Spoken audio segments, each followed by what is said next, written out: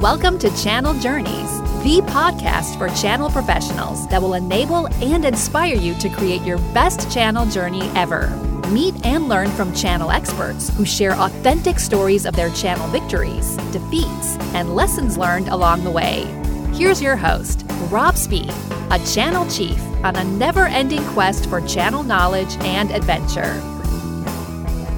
Hello, Channel Pros. This is Rob Spee, your host and founder of Channel Journeys. Thank you for listening. This is episode 47. We are getting very close to the 50 mark. And thanks for my sponsor of Channel Journeys, the Channel Institute.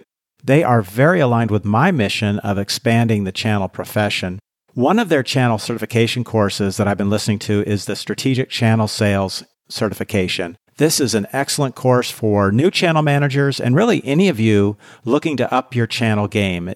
It teaches you all of the things you need to know, the channel fundamentals. One of the sections that I really like is on joint business planning. That's something that I'm very focused on right now. And my experience is that very few channel managers are trained on conducting joint business planning, what to include in the plan, how to run an effective planning session, who to include, and what to do after building the plan. This course also talks about building a joint value proposition, which is hugely important and really the foundation of any good business plan. So I've got a special offer for you, our Channel Journeys listeners, for this and all Channel Institute courses, and I will share that at the end of today's show, and you can also find it in our show notes on my website. All right, we have got a great show today. One of the best parts of being a channel leader is actually getting out and talking with your partners. So today we're going to do just that. My guest is a service provider that is focused on helping small businesses succeed with CRM. His name is Peter Wolf, and he's the founder and president of Azamba Consulting Group, and he's a big fan of this show. Thank you, Peter. He's got a super interesting story for us on how he transformed his consulting practice into a subscription-based as-a-service business. And he's a partner with his own channel, too. So great lessons here for both vendors and partners alike. Are you ready? Let's go.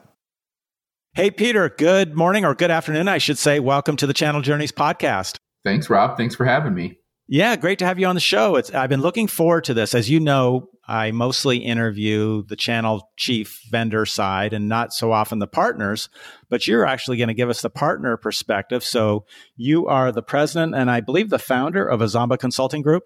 That's right. I've been doing this I've been focused on CRM for about 20 years now. And I started Azamba in 2007 to get really granular with CRM.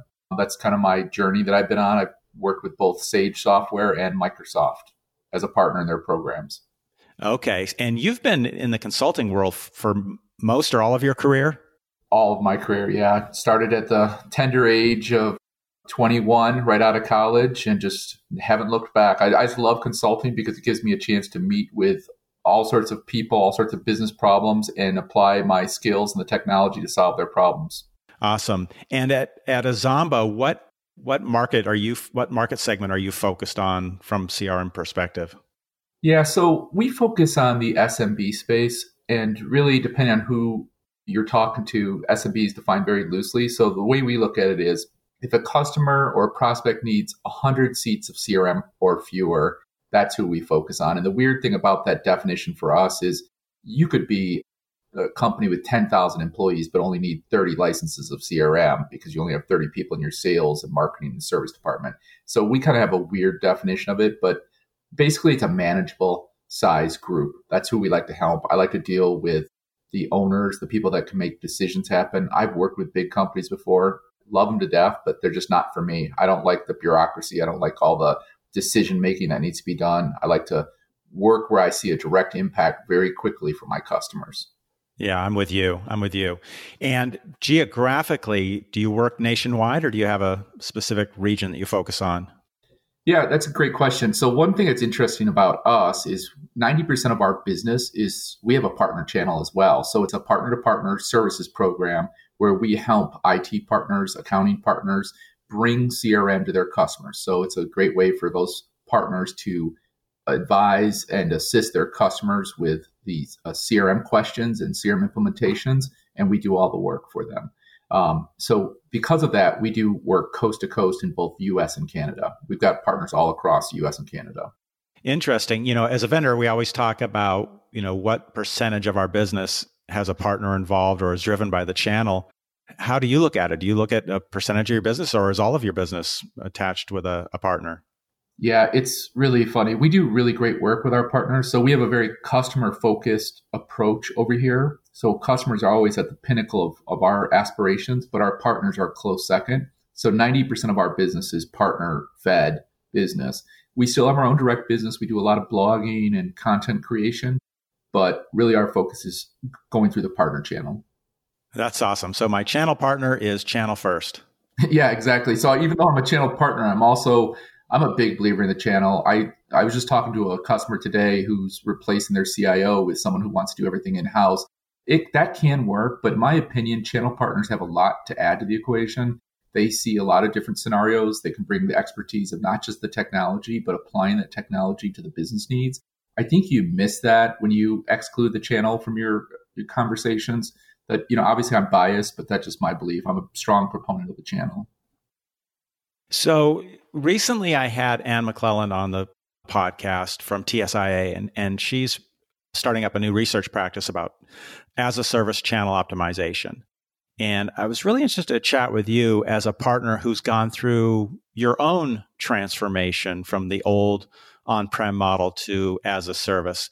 I wanted to explore that with you and find out more about your journey, why you decided to make that switch and what that was like for you. What were some of the challenges you faced in that transformation? That's a really big question. I will say for me, part of it was just I have a general distaste for hourly billing. It's just cumbersome for everybody. So what would happen, Rob, is we would go and work on a customer account and, we said something would take 40 hours. And with technology, sometimes 40-hour projects become 30-hour projects. Sometimes they become 80-hour projects. And I just felt like the debating over the hours wasn't really customer serving. And so I said to myself, look, how do I get in alignment with my customers about what their outcomes are?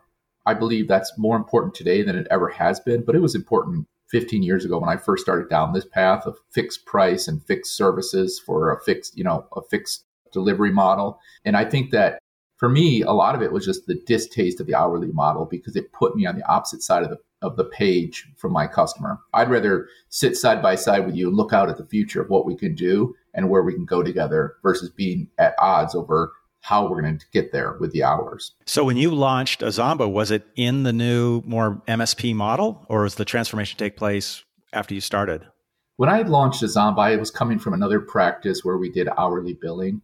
And so my first few years, we were doing hourly, but as soon as I could, I switched over to the results-based focus. And it was difficult. The funny thing about making the switch is I think there's really two elements. One is having the courage to just say, this is where I want to be. It's very easy to sell hours because I can just say to you, oh, Rob, I think that's going to take 24 hours, right? And then what it actually comes in at, then we can debate about that after you've been billed. I just don't like that approach, but it's very easy to do. And a lot of partners that I talk to, their biggest thing is, well, that's what the customers expect. Well, the customers expect what we give them, right? No one expected an iPhone until Steve Jobs put it out there. And so I think we can deliver a better experience with a results-based focus with fixed fees. We actually even go as far as putting a money-back guarantee around it. And we'll get to that hopefully in a minute or two. But the biggest challenge for me was the existing customers, because there is some truth in the customers expect this. So we had trained our customers to expect the hours for dollars model. And so getting them to convert over to this fixed fee subscription-based approach, those customers were actually the hardest. My new customers didn't even bat an eye. They said, yep, that sounds good. In fact, they like how we present our fixed scope, fixed services as a subscription model. It's just so funny. We're all the same, right? Human nature. We don't like change. So whatever we're used to, whether it's good or bad, we just get used to it. It's like, hey, don't make me change. Yeah, that's exactly it. And I think the funny thing about it is it goes for the technology professionals too. We're in this tech space, right? And we're used to this constant change, and tech changes so fast now, but we all get comfortable in our ruts. And it's hard for us to say, it goes back to what I said. The first thing is have the courage to change to a new model. Have the courage to say, this model really isn't serving my customers as well as I think it is, and have the courage to change it. That's hard. There's also another challenge from a vendor that's switching from the old model to the new. Anne talked about it. She called it swallowing the fish, which is that classic, revenue and profit curve that that you see when a company's converting from the old, hey, big upfront payments to now, small monthly payments or annual payments. Did you as a partner have that financial challenge? Oh, yeah. The biggest challenge, I think, for the vendors, but also for the larger IT partners is, compensation plans, revenue plans. They all get thrown out of whack because you're changing the big fat projects with upfront spend to the pay over time model. And so instead of getting $30 to sell the DVD today, you're getting 50 cents in residuals to put it on a streaming service. And so it takes a while to get that full compensation back to replace what you've lost with that upfront. But what happens is over time, your recurring revenue will start to smooth over your financials so that you can make better decisions with less stress and strain, and everything becomes incremental instead of disruptive for your revenue model. How long does that take? I imagine every experience is different, but what should partners expect how long that process, that migration should take? It's going to vary. So if you have a heavy new customer acquisition model, because like I said, in my experience, those new customers will buy into the new model first and fastest. The nice thing about it is you can keep your old business going with a transactional base to supplement that revenue. It's not quite, you're not just going to turn a switch off and turn off those transactional customers tomorrow. And so you can ease into it, but it really depends on how fast you're getting those new customers on that new model. I would guess anywhere from 4 to 7 years though. And I know that's probably depressing to a lot of people, but wow, that's a lot longer than I was expecting. Yeah, well, it depends. Like I said, it depends on how fast your marketing engine is, if you're getting new customers quickly. But you got to remember, so we used to do upfront projects for 20, 30, 40,000 for a small business CRM. And now it's about a third of that. So it's that, what's the expression, the slow nickel versus the fast dime? Mm-hmm. Interesting. So that took quite a while. And what role, if any, did your vendor partners play in this? Because there's a lot of conversation and we talk about, well, what role should we play? How can we help our partners make this transformation? Did you look to your vendors for that kind of a help? Well, not really. I think one of the challenges when I made this shift was I was kind of on the bleeding edge of this business model, and there weren't a lot of people doing it. A true story, I'm part of this group called the VeraSage Group. They're a think tank around fixed price, value pricing, these kind of models. And I was in one of their workshops in 2008, and I'll never forget this. I so drank the Kool-Aid, and I was so excited about this new model. I asked at the end of the session, they asked if there's any questions. I said, what happens when everyone's doing this? How will I differentiate myself? The people that were leading the group just looked at each other and said, you won't have to worry about that because people just aren't absorbing it as quickly as they could. The number one thing that the vendors did was they started promoting the software. So I sell Sage software and Microsoft software. And when they started doing this subscription model, that helps align the customer's thoughts around that kind of pay on a subscription basis for the software. So it was easier for me to align my services with the software. And I think that more than anything, I don't think it was something intentional they did because they themselves wanted to tap into the recurring revenue model and stabilize their own revenue stream. That's why they did it. But it was an inadvertent way. It really helped me because it's easier for a customer to understand my model when they're buying the software the same way. Yeah, that's an interesting point. I think, and myself included as a vendor, we get focused on our own business model and how we're as a service. But I don't know that we're really talking as much with our partners about their service model, whether it's, time and materials or a big fixed upfront price, or are they doing more of a subscription model themselves? And we probably all need to be paying more attention to that. I think so. I think one of the reasons, the ways we connected is, I am a big partner to partner guy. I'm a big channel guy. And I really admired your podcast. You mentioned you had Anne, was it Anne from TSI? Yeah, Anne McClelland. Yeah. Yeah. So one of the most fundamental things that helped me out was there's a series of 4 books that the TSIA group has put out. And if you read them in order, they really spell out a game plan. The thing about the books are they're more of a framework where they talk about these changes, why they're important, how to make the transition. They talk about the fish, how the revenue adjusts and it takes a while. They also talk about the next stage of where we're all going. Their last book in the series, I think, was XaaS, which was, have you had a chance to read those? Those were just phenomenal to me.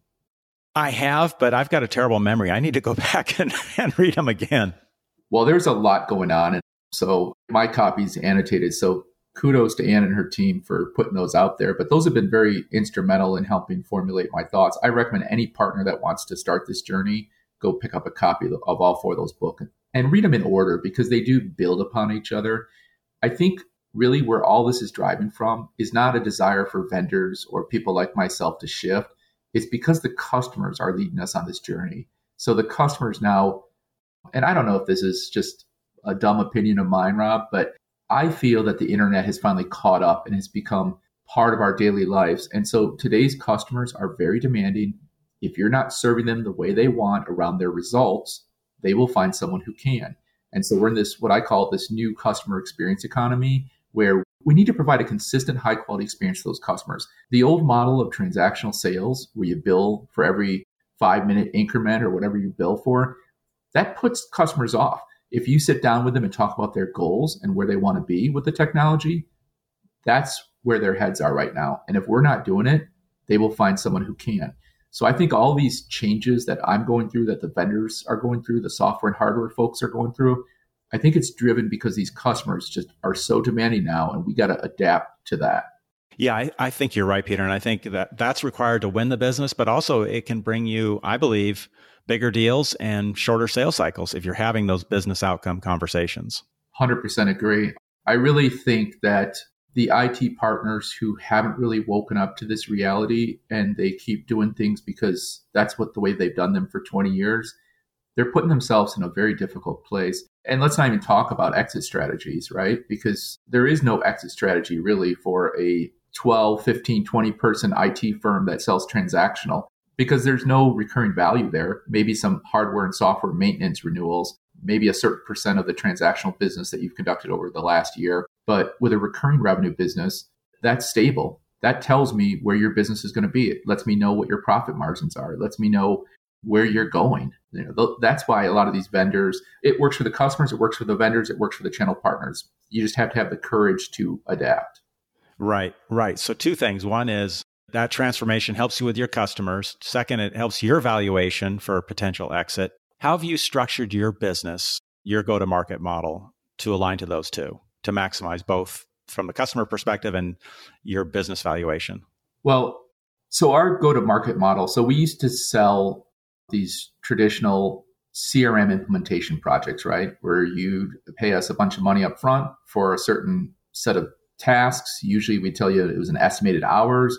We would give you a timesheet that reported and reconciled how much time we spent, and you get a bill. Now what we do is we actually sell we call it a CRM success plan, and it's a monthly subscription model. So if you're a new prospect to me, one of the things I would tell you is, hey, CRM projects have a notorious failure rate. 40 to 70% of projects fail. And what that means is after 12, 18 months, the software's back on the shelves, or lawyers have been involved, or just general frustrations, aggravation with no positive results. And, for me, for my business, people come to me to get CRM because they're experiencing pains. So the loss of the money is one thing, but it's the loss of time that's really a killer especially for the SMB market that I serve. If you lost 18 months where you went down a dead end and you had to restart, that's a serious problem for most of our customers. So I think one of the things that we do now is we say, instead of doing this one-time implementation where we part ways after 40 days, 50 days, 60 days, however long it takes you and your team to get up and mobilized on CRM, we sell the subscription. We make it mandatory for the first 12 months because what we want to do is say, Rob, have your team call us anytime you stub your toe. We want to make sure anything that's stopping you from being completely successful with your CRM implementation, we want to identify that quickly. We want you to not have to worry about a bill coming. We want you to be tapped in with us on both a technical support, but also business advising and coaching status so that we can help advise you out of those rough spots that you will inevitably run into. So that's kind of how we do it. Does that make sense? It does. So it sounds like there's a 1-year minimum when they get started with you. And are there different levels, different tiers that they can sign up for? Yeah, I'm a big fan of the good, better, best. So depending on your budget, depending on how much support and needs that you have, like how much you want to rely on us versus do it yourself, we have different plans at different price levels. And it is a 1-year minimum, but we're kind of an odd bird, Rob. We have an anytime cancellation and we have a money back guarantee. So if someone really felt we weren't serving them correctly, they could cancel. We're not locking people into the contracts. What is interesting though for us is, and I tell customers going into this because a lot of them say, oh, after a year I can drop off. The answer is yes, you can drop off anytime, actually. We prefer you make that commitment to yourself and to the program that you stay on for 12 months, because otherwise you'll find that you've lost your investment. You'll be in that horrible statistic of the 40 to 70% of failures. That's our experience that we've seen. But the key is that 95% of our customers renew year after year. They stay on the program. And the reason why is because we just keep delivering tremendous value. And our mission here is just every year to put more value into our programs, to make almost like golden handcuffs where the customers attach to us. It's the handcuffs of gold. So it's a beautiful thing. Yeah, that's pretty interesting. So now you're measuring yourself just like a SaaS company would of churn and net retention. Yeah, those are our KPIs. We really focus on churn, retention. Our program called OnTrack, the OnTrack CRM Success System, we measure on a weekly basis our net monthly revenue and number of customers on the program. So we've got a nice little chart that goes up and to the right that shows the recurring revenue that's steadily growing over time. And for the customers, it's a win too. So this is not just us serving our own needs to grow our revenue model. What we do is we amortize the cost of certain services across our whole customer base so that a small business customer might not want to spend $10,000 for a customization. But, with hundreds of customers, you can do that customization, offer it up to everybody in the plan, and it helps us because it keeps them on the program year over year, and they get this free goodie, this free add-on to their service. And so it's a virtuous upward cycle is what I call it. So for a lot of vendors selling into the SMB, even in the as a service model, one of the impediments to bringing on an SMB customer is the cost of implementation, which can be equal or more to the cost of the software subscription. It sounds like with your model, you're spreading that cost out through your subscription model. Yeah, we do have a little bit of a cheat. We do have an upfront fee. And the reason why we do that, believe it or not, is because we want customers, when it comes to CRM, we need the customers to commit, because no matter what we do, unless they're committed, they will not be successful. So what we do is we put that little barrier there in the front to say, hey, are you fully committed to this? Because if they're not going to spend it's just a few $1,000s, it's not a huge commitment, but it says to us they're serious and they're ready to go. That's on top of that monthly subscription. It's like a kickstart fee. Yeah, that's right. Gotcha. You had mentioned in a conversation we had earlier about adopting the Amazon Prime model. Can you tell us more about that? Yeah. So one of the things that's interesting about the way I look at this is I don't look at what other IT services companies are doing. I look at how other businesses with subscription businesses operate. And one of the things that's really exciting about what Amazon does is they continue to drive the needle. If you're a Prime member, yeah, you get the free shipping, but then you also get some music, you get books, you get movies, and they continue to drive extra value for their customers, their subscribers. And that's kind of the mentality that we've adopted. How do we every year, every quarter, add something new to the mix, keep it fresh and exciting, but also keep increasing the value of what we offer? Our goal is, as we do these things, Rob, what we're doing is we're building a portfolio of services, and we sell it at the same price for new customers. It's just going to present this amazing, we call it a wall of value to a new customer. And it also presents that same wall to keep the customers in. It's almost like an economic moat, because we say, look at all these things that you have. And so a customer may not be happy with a certain piece of our equation, but all the other pieces add up to be this huge value that they stick around. And they give us their feedback, which is critical for us because we're always listening to our customers' feedback to improve. Now, Amazon does occasionally bump up the price of their subscription to cover that added cost of that added value, I assume. Is that something you do too? Do you do like an annual increase? We don't at this time. So if anything, we decrease for year two, because what we found is that our customers don't need as much services year two. They still need firmly committed to the fact that they need an expert team on call, but they don't use us as much. So we actually lower the price for year two. I hope someday we'll be at the point where we're like Amazon, where we can do annual increases. But for now, I'm happy with just keeping that high retention rate. Yeah, when you do the math, they raise a dollar and it's just phenomenal, the amount of revenue that represents. Oh, it's crazy. Like every time Netflix raises their price as a stockholder of Netflix, people complain and the stock drops a little bit. And I'm like, no, you guys don't get it. They have like a zillion customers. They just raised it by $1. That's a zillion times 12 a year for annual revenue.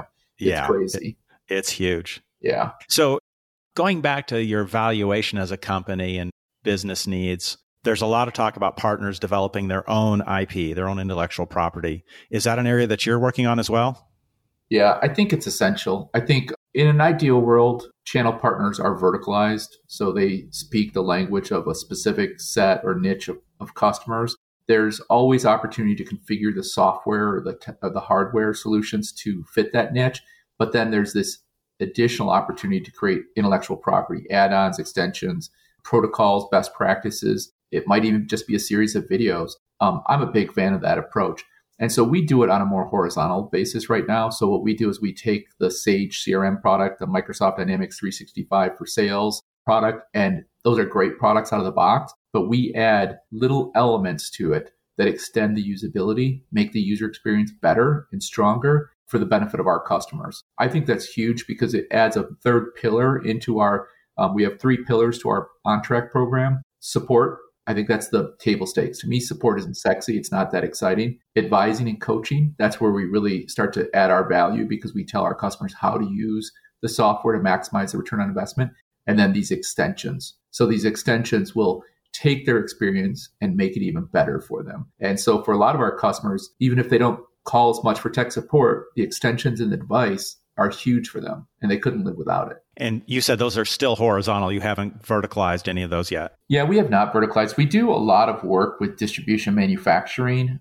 I think probably because they're such a great fit for CRM solutions, that and professional services.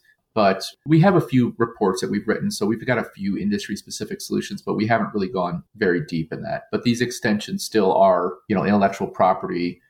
We also have a series of training protocols, so library of videos and best practices and advice.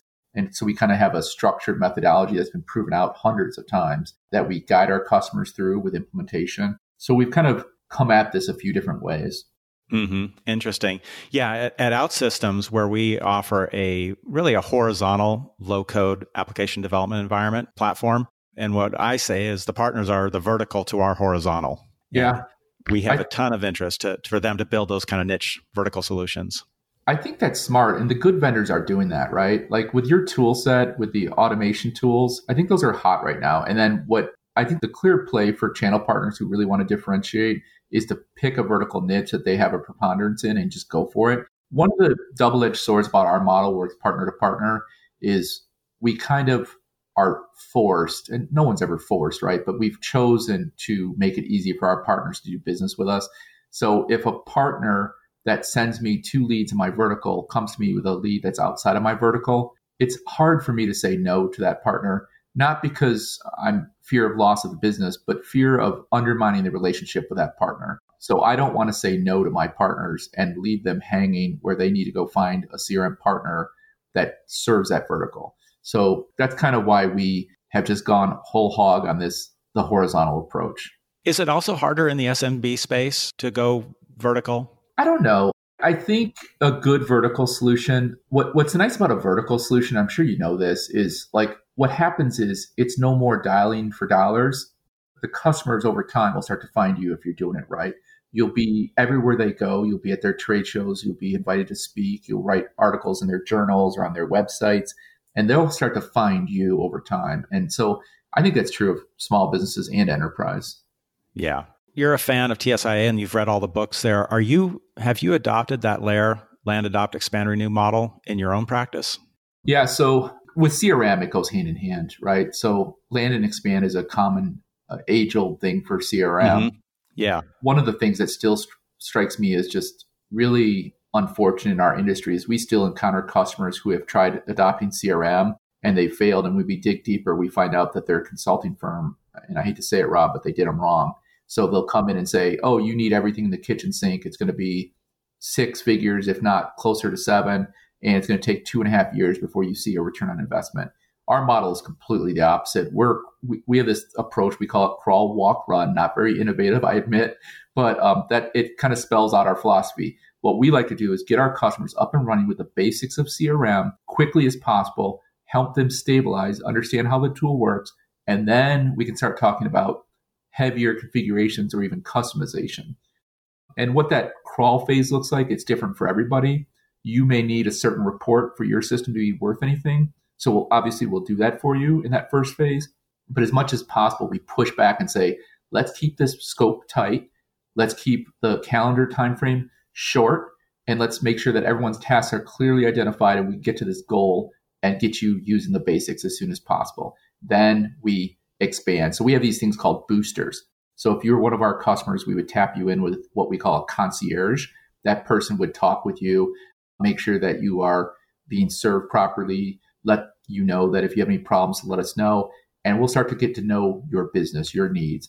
And then we'll say, oh, hey, Rob, you said you're going to a trade show. Well, we have a optimized CRM for trade shows booster package. It's a fixed fee. You can purchase that and it'll help you get the most out of your technology investment with CRM when you go to that trade show, and you get the better results if you follow this protocol that we've established. So that's kind of what we do with our land and expand. We're trying to package up even our expand opportunities to be, off the shelf kind of packaged set of services and intellectual property. Man, I love what you're doing, Peter. We got to teach you low code development because I would love to have you as a partner with that business model. Yeah, we're real fans of low code developer. It's funny, Rob. I used to be a hardcore developer. I've run $6 million projects over multiple years back in the 90s. So I'm a hardcore nerd developer. But now that I'm more on the sales side over here and the partner development side, I love the no code. I love what you guys are doing.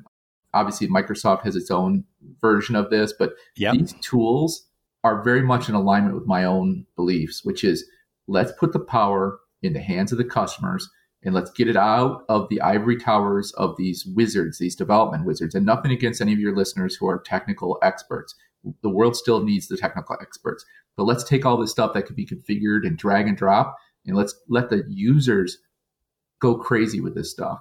And let's let them seize the power of these automation tools. It's just an amazing time to be alive and to be in this tech space. Yeah, it really is. When you see what people are able to do today with all the different technologies, it's awesome.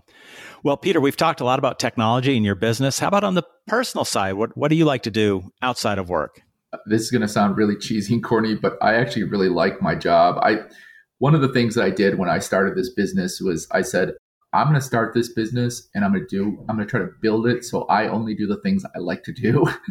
And as the founder and the owner, I can do that. And so I have found great, capable people around me that can do the stuff that I don't like to do. I also am pretty fast if a customer is abusive to our people. And unfortunately, sometimes people are a little bit more demanding than reasonable. And so we try to only have the best customers. The funny thing about my model is because it's a money back guarantee, I'm very choosy as who do we pick up as a customer. So we are only interested in customers that are going to be successful and be great customers to work with, whether they have a unique challenge that we're interested in, or we just think that they're going to be great people, to work with. So I built a hobby for myself as well as a business. Well, yeah, that's very admirable. What's that phrase, that saying about if you do what you love, I'm going to slaughter it. Do you know what I'm talking about? Yeah. If you do what you love, you'll never work a day in your life. And I think I'm at this point. I do have a 14-year-old son who, I think you said you have children. Yeah, 2 daughters. Yeah. Yeah. So, the great thing about the 14-year-old is that you just see the hope for the future and you see all the wonderful potential. But then you also get real lessons in how to build your own character when you get the teenage responses or lack of responses. So it's always a lesson in how to deal with people. And on my worst day, I've never had a customer or employee that's been saltier or worse to deal with than my son. But on the other hand, on his best days, he's sweet and wonderful, and it really gives you hope and optimism for the future. Yep. Those are the joys of parenthood. Well, come on, Peter, you must take a vacation once in a while. Yeah, I do. I'm a big believer in recharging the battery. So I do take downtime. I I like to read a lot. I read a lot of business books. Again, it's probably boring. I read a lot of science fiction. It really stokes my imagination. I'm really a big sci-fi nerd as far as movies and books. So those are some of my hobbies there. Awesome. And you mentioned another book to me, Subscribed. Oh, yeah. From the guy from Zora. So that was a really interesting book. It's a fast read, but I encourage anybody to go out and read it. It kind of lays out the business case on why IT vendors, but also channel partners and really any business should start thinking in the ways of how do we change our traditional, we're selling this good, this asset, to how can we help our customers subscribe to it? I believe firmly that customers want to focus on what they do best, what's their special sauce. And technology needs to stop being an event, and it needs to be like going to the faucet and turning on your faucet to get a glass of water. That's what people want from their technology so they can focus on what they do best. And the subscription services and subscription hardware, like, have you seen this thing, Rob, where Porsche now has a subscription service where you can spend X amount of dollars per month and you can get whatever car you want whenever you want it? You can just go and say, hey, I want, to pick up this car. No problem, sir. Come on in. And you don't have to worry about maintenance. You don't have to worry about storage. You just go get your car and you go. Wow. I have not seen that. Yeah, it's really cool. And that's kind of, I think, where the future is going is let's become more like a utility where the customers can just count on us. We become dependable and we help them do what they want to be doing, not worrying about servers and CRM technology. No, they're worried about reaching their business goals. Remember you used to see bumper stickers on old beat up cars and it said, my other car's a Rolls Royce? Yeah. Now I was thinking of another bumper sticker. My Uber is a Porsche. Oh God, that's funny. When I was a kid, I used to dream of having a Porsche and even a Ferrari. But as I gotten older, I'm actually a very frugal person. So I'm sitting here driving a almost 20-year-old Prius. So that's how I roll, man. Nothing wrong with that. Nothing wrong with that. No. Well, Peter, this has been fantastic. Anything that I didn't ask you about that you were hoping to mention? No, I'd say there's a lot of challenges ahead for all of us. I think that we're just at the start of this subscription economy. If someone's listening to this and they're disillusioned or they're like, oh my gosh, it's just so much to absorb, just start simple. Read those books by the TSIA group, read Subscribe, understand why this is being driven by customers. And I think it's important that all the listeners realize that if they don't change, they're going to be left behind here. It may not be tomorrow, it may not be next year, but very soon here, because this is where customers want to go. And for the vendors that listen to your program, I would just encourage them to loop in some of their top, more innovative partners to understand their model, but also the partners that are struggling. I go to a lot of the Microsoft events, and I'm always still surprised how many folks still haven't embraced the cloud. And it's neither, it's nothing that we can control, but it's that fear of the unknown that stops most of us from being brave. And I think that both vendors and channel partners need to work together, and we can all learn together how to serve the customers best. Well, that is a fantastic close, Peter. Thank you. Thanks for coming on the show, and thank you for being so transparent on your business model and sharing that with everyone. If people want to reach out to you, are you open to that, like on LinkedIn, to connect with you and maybe chat further? Oh, yeah. Hit me up on LinkedIn. That's the easiest way to get a hold of me. I'm always happy to talk to partners. I go to about 15 plus events, industry events a year. So I'm always happy to meet up at different events and share my ideas. Hey, I'm not perfect. A lot of my ideas are dumb. So just take it for what it's worth, Rob. But I can share with you my own personal journey and how it's worked out for me. Well, that's excellent. Peter, thank you again and best of luck. I know you're going to be hugely successful with Azamba with that business model and your focus on the customer. Yeah. And Rob, thanks for doing what you do. I really love the podcast. So keep it up. All right. I will. Thanks a lot. You have a great one. Okay. You too. All right. That was a lot of fun. Thank you, Peter. Thanks for sharing how you swallowed that fish. And thanks again to the Channel Institute for sponsoring our show and for the special offer. Just go to channelinstitute.com and you'll get an immediate 10% discount off any course just by entering the discount code Journeys2020 at checkout. I'll also add the offer to the show notes and links from today's show at channeljourneys.com/CJ47. Be sure to subscribe to Channel Journeys wherever you listen so you don't miss a single episode. And if you're enjoying the show, can you do me a big favor? Please leave a rating and review on iTunes or wherever you're listening. Thanks again for listening, and I'll be back in 2 weeks with another great guest. Until then, have an awesome channel journey. Thanks for listening to Channel Journeys. For show notes and other Channel Journey podcasts, visit channeljourneys.com. If you liked today's show, please forward it to your channel friends. And be sure to tune in for Rob's next channel adventure.